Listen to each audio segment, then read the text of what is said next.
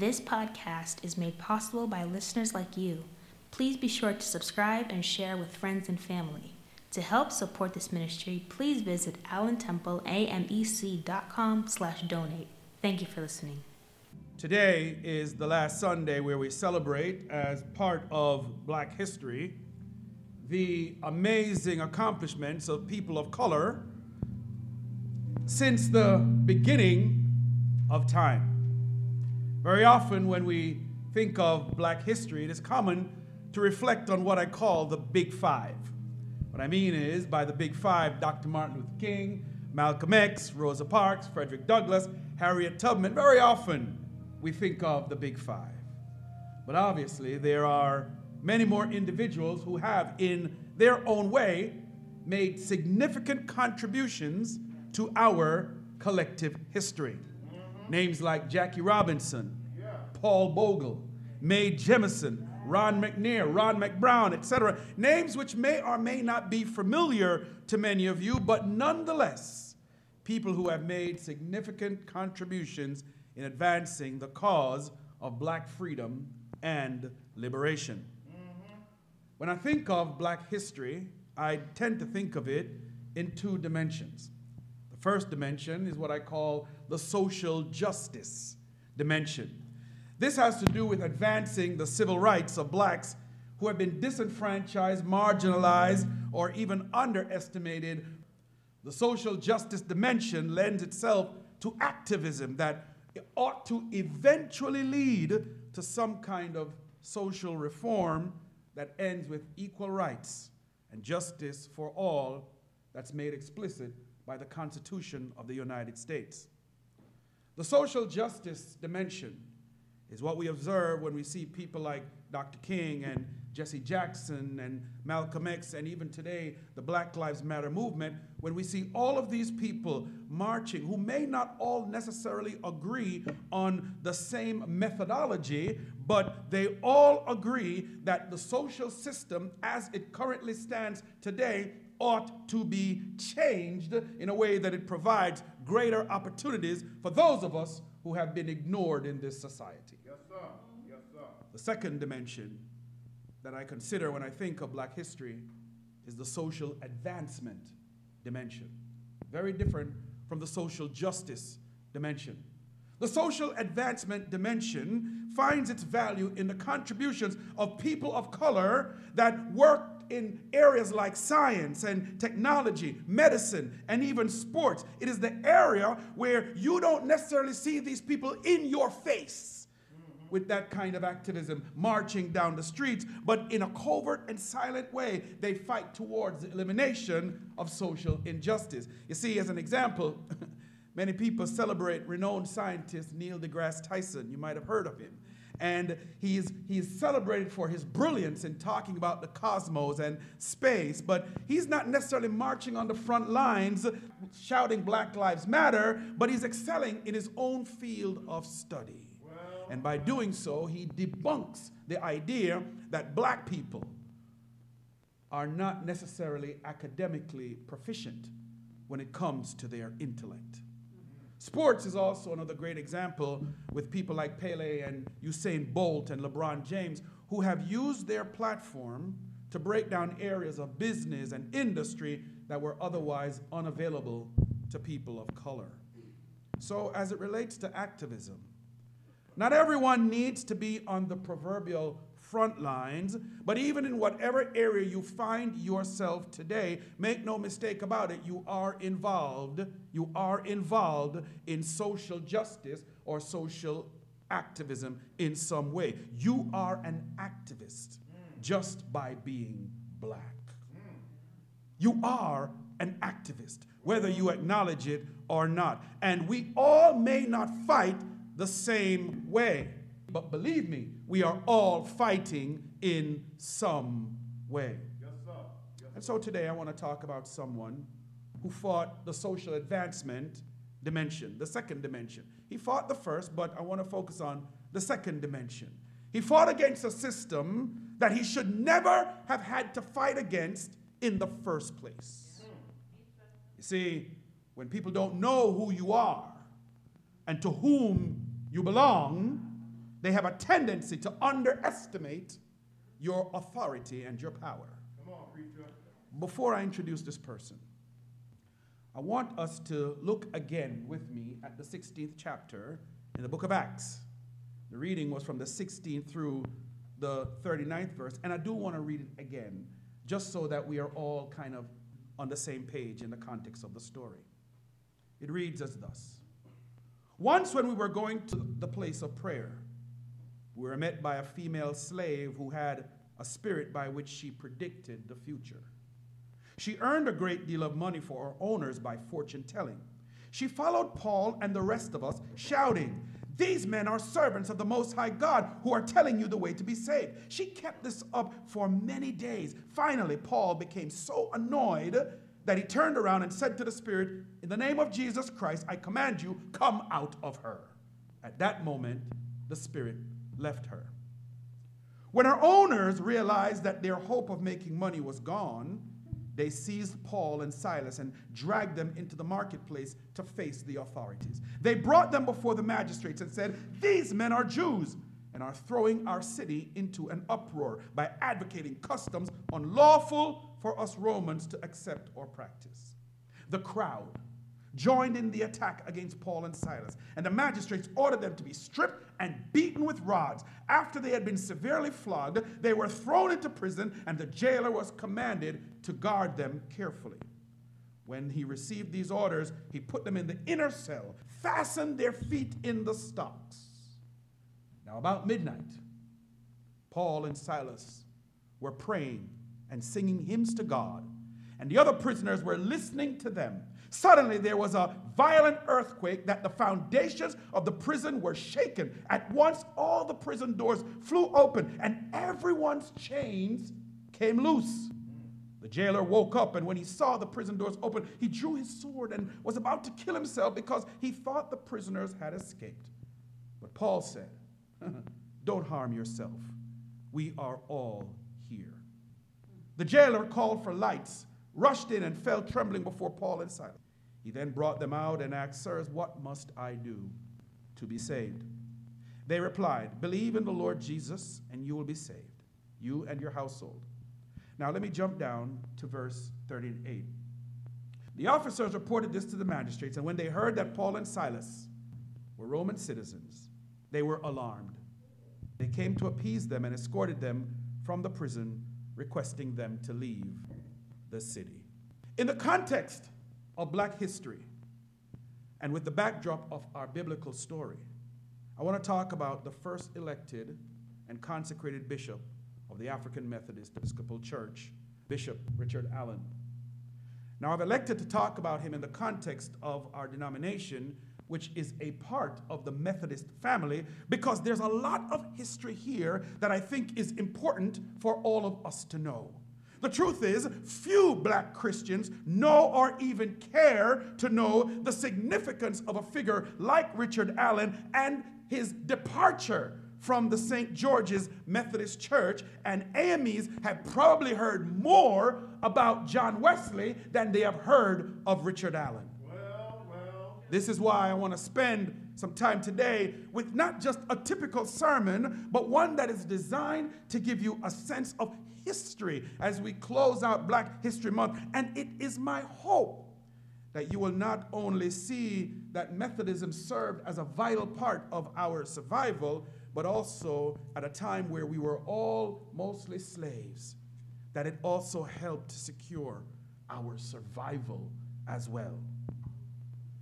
Furthermore, you will begin to see the parallels between Richard Allen and the Apostle Paul in a sermon that I've titled quite simply with this lengthy introduction, Dungeons and Chains. Dungeons and Chains. Let us pray. Most gracious Heavenly and Eternal Father, in the name of Jesus Christ, we are here now, today, because you made a way.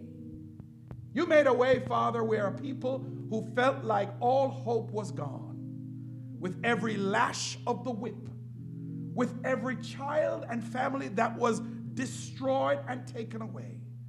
When it seemed, oh God, that you have turned completely away and forsaken the people, they still had hope. For through the power of your Holy Spirit and through the gospel of Jesus Christ, they were able to see that there would be a brighter day. Yeah. And so, Father, today as I stand in this pulpit and to preach your word, remind your people, oh God, of their history so that they can understand not just their history, but our tomorrow as well. Bless this time now. Bless this preaching now. Bless us all now, we pray. In Jesus' name.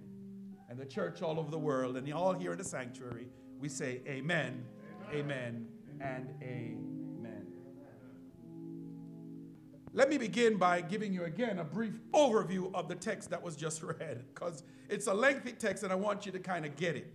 Paul, Silas, Timothy, and Luke. It wasn't just Paul and Silas, but Paul, Silas, Timothy, and Luke were traveling, and when they got to this place called Philippi, there was a girl, a young girl, that had what we call a spirit of divination upon her, which allowed her to be able to tell the future. This girl would go around and she would tell the future, and she would cause a lot of people, her masters, for she was a slave girl, to be very wealthy. She had her own psychic network.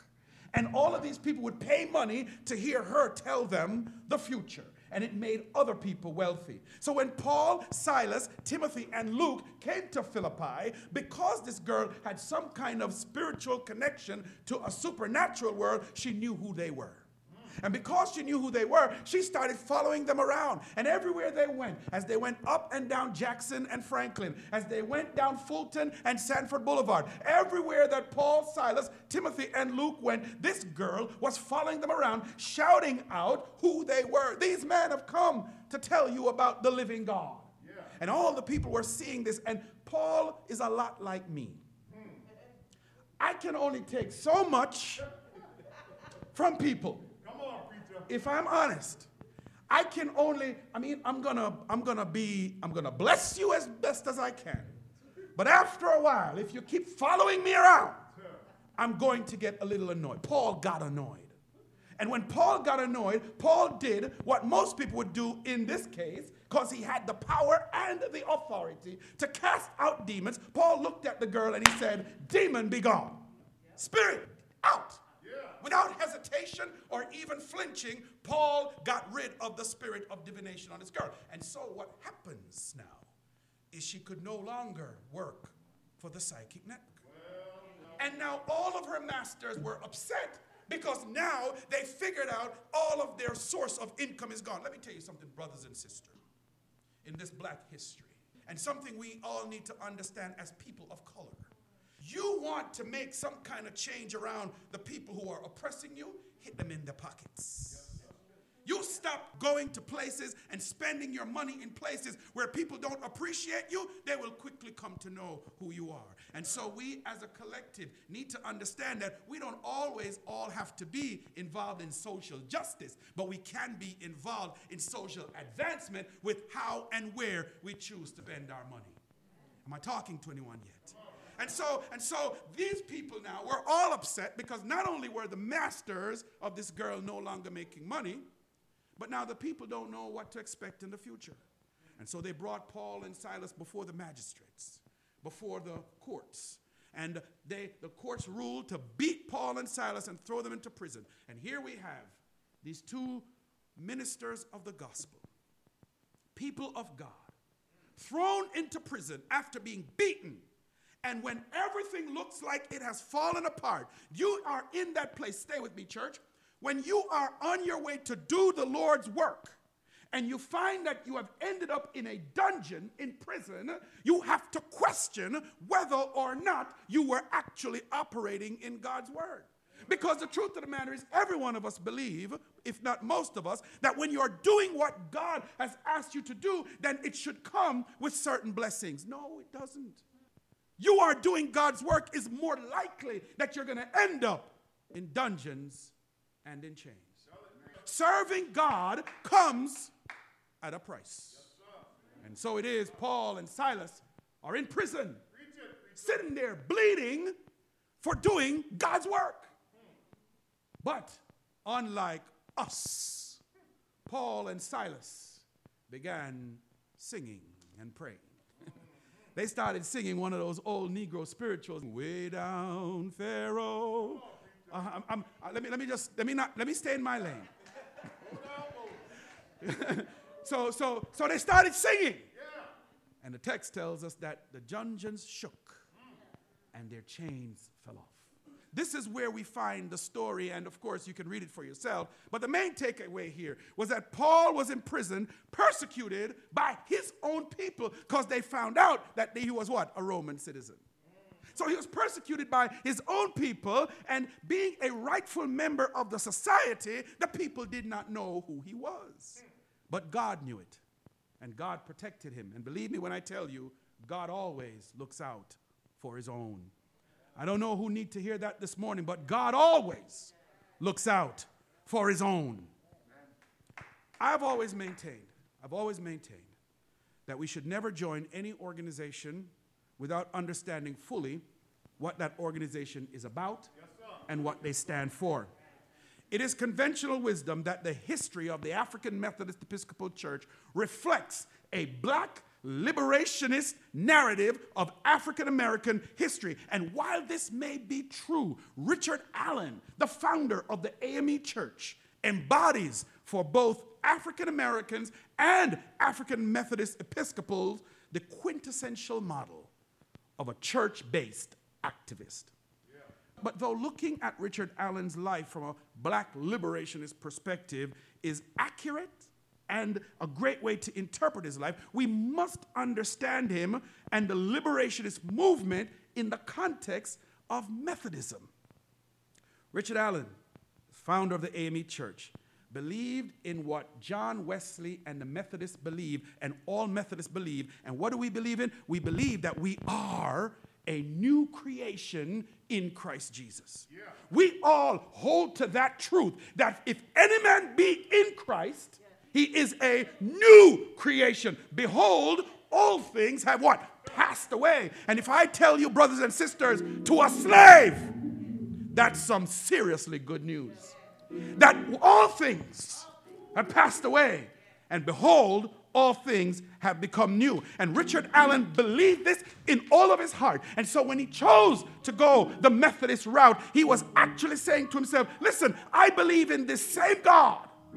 The same God that let the Egyptians release the Hebrew slaves is the same God that will take the Pharaoh in the United States and to let God's people go. And I believe with all of my heart that the very thing that Richard Allen did to the Methodist Church is the very same thing that Martin Luther did to the Roman Catholic Church during the Reformation. Study it and you will see. So let's talk a little bit about Methodism, because I want you all to know why you're AMEs, or better yet, why you should be AMEs.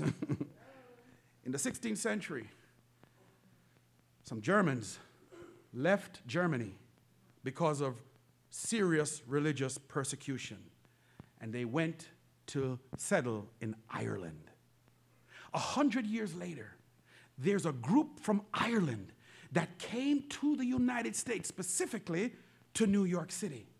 As part of that group, two of the people, one of them was named Philip Embury, and he actually was a preacher, a Methodist preacher, and his cousin, a lady by the name of Barbara Heck. Some history.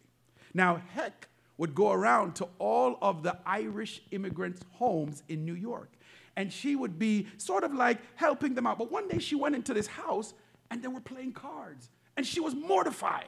She was mortified that they were playing cards. She threw all of the cards into the fire, went and got her cousin, and said, you need to start preaching the gospel to these Irish immigrants. So he started in his home to preach the gospel. There were 5 people in his home in that first Methodist meeting. One of those persons in that meeting was a slave lady by the name of Betty. That's all we know of this lady. But what we take away from the story is that in the beginning of Methodism, black people were there. right there when it first started. So when you hear people talk about, oh, we're African Methodists, but we're really part of the Methodist family, which was more of a white religion, understand, brothers and sisters, that we have and have always been there from the beginning. There is no history in this world that can ever be told where we were not there from the beginning. So Embry's house became too small because, when you start telling black people good news, you know what happened. And especially they started selling food or providing it. The church grew. The church started to grow. And the church was growing so fast that Embry had to do what? They had to find another place. And so they took up a collection. You know how church people do? When we need to do something, we're going to take up a collection. Now, what you need to know is that when they took up the collection, this is some serious Methodist history. When they took up the collection, they bought a place that became known as the St. John Street Church. And in order to buy that place, history records that a lot of the funds came from slaves themselves. The slaves who believed that in Christ we are a new creation. There's an opportunity here. There's a possibility here. They believed in the vision, and they were part of the John Street Church.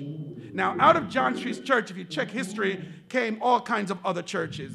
The African Chapel, which eventually became the African Methodist Episcopal Zion Church. All of that happened out of that church. But the church grew. And it grew so fast that they then had to reach out to John Wesley and say, hey, John, something's going on down here in New York.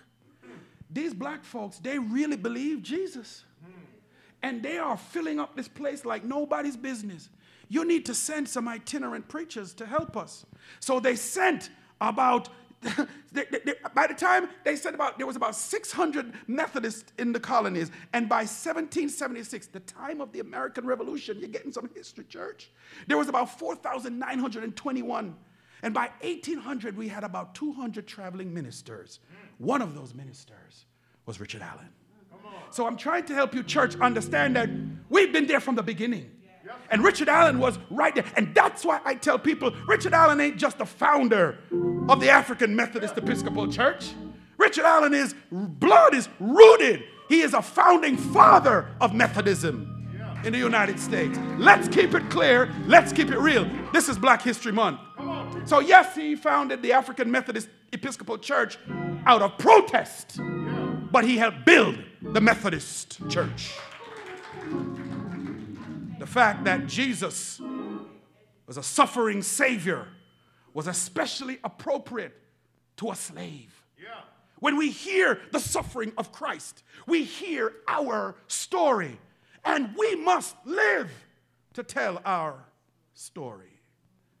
It gave an identity to us as a people, our oneness with Christ that went beyond and today still goes beyond denomination. Without the African American slave, Methodism would not have thrived the way that it did. But again, it's important to understand our history so that we understand why we are a part of this organization. But guess what? As you know it, despite how much the Methodist Church really loved the membership of these black folks, there were some things that the Methodist Church did that was completely out of order and inappropriate.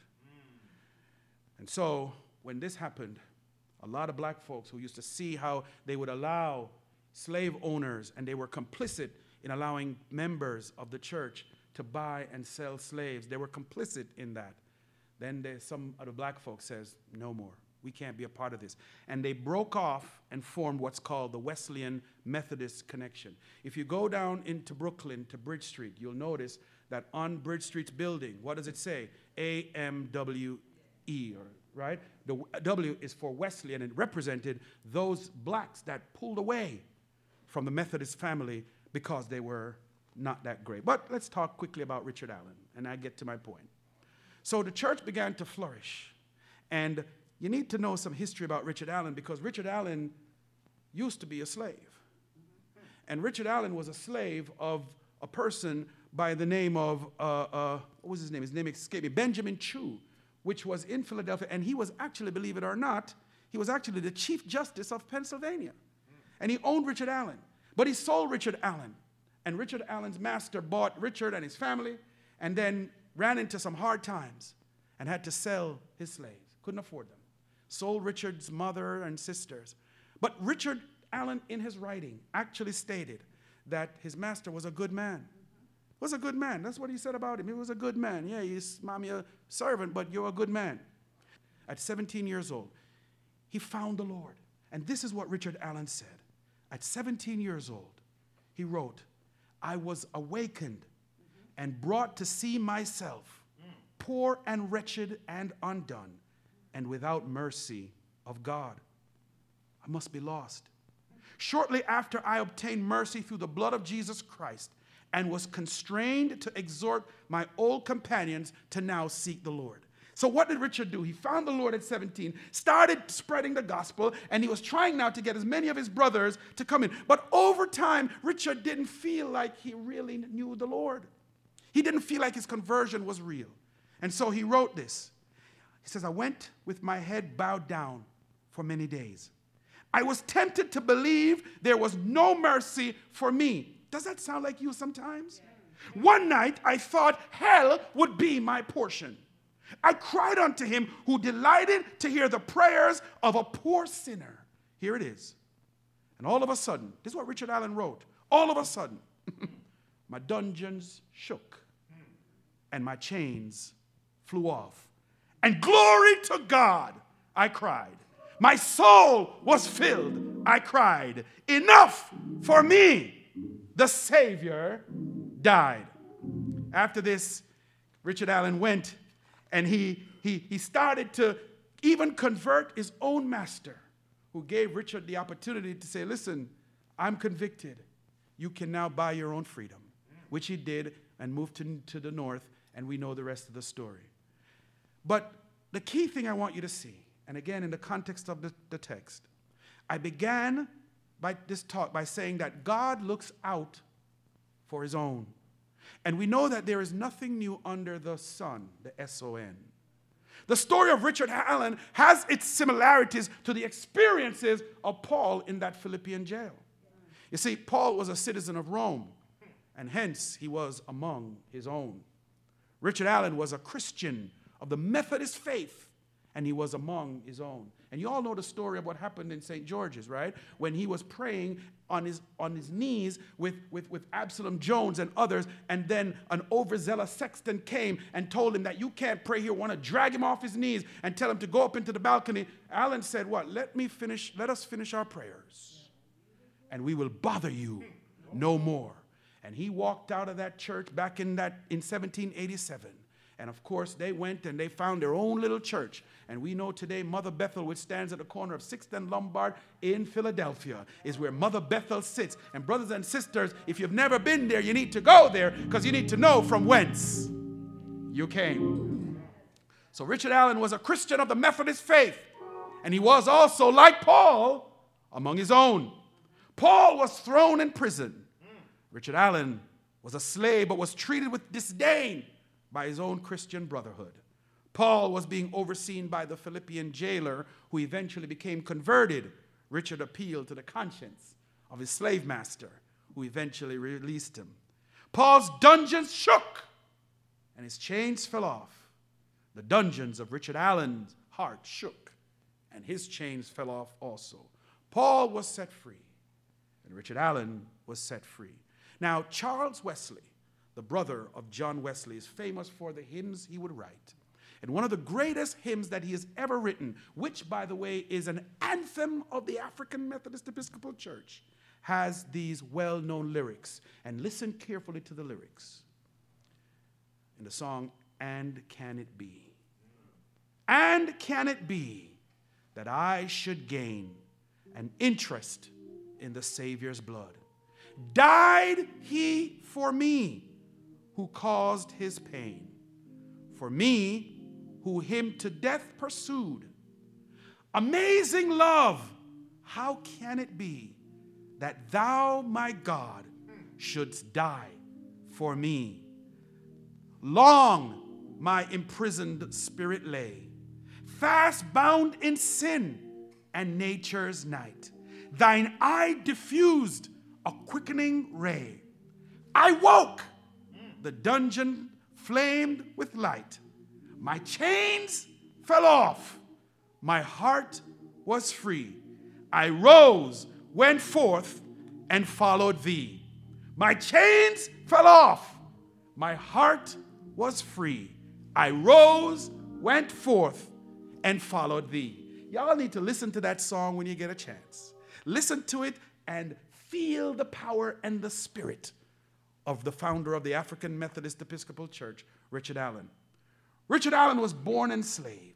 But every one of us know that whether we acknowledge it or not, we are also being kept in our own dungeons of guilt and shame and being bound by the chains of sin. Yeah. But that did not change or limit Richard Allen and his ability to change the entire Methodist Church. A people to whom he was a brother in the faith, yet who treated him with utter disdain and disrespect. He changed the church through social advancement, and you and I are the fruit of that work. This is not just the story of Richard Allen or the Apostle Paul, but also the story of the Lord Jesus Christ. Bishop Allen changed Methodism. The Apostle Paul changed the church. But the Lord Jesus Christ changed the kingdoms of this world, and the Lord Jesus Christ changes you and me. This is what happens when you allow Jesus to shake or to cause your dungeons to shake and to break your chains. And when Jesus comes along, if you have a repentant heart, he will break every chain and set you free, no matter what dungeon you may find yourself to be. Like many of you, when I got saved, my dungeons shook and my chains fell off. My wife's a witness. And this is the cry of a sinner who found forgiveness and grace in the loving care of a Savior named Jesus Christ, who always have and always will, hear me church, look out for his own. So, if you are among your own and you feel somehow rejected, here is my advice. To be like Paul and Silas, like Richard Allen, and again, like me in many ways when I'm feeling a little downtrodden, pray and sing those great hymns of the church.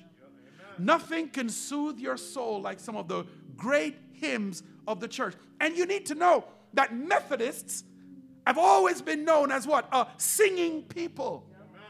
And while I appreciate the contemporary songs and the gospels, nothing does to me the thing like hymns do.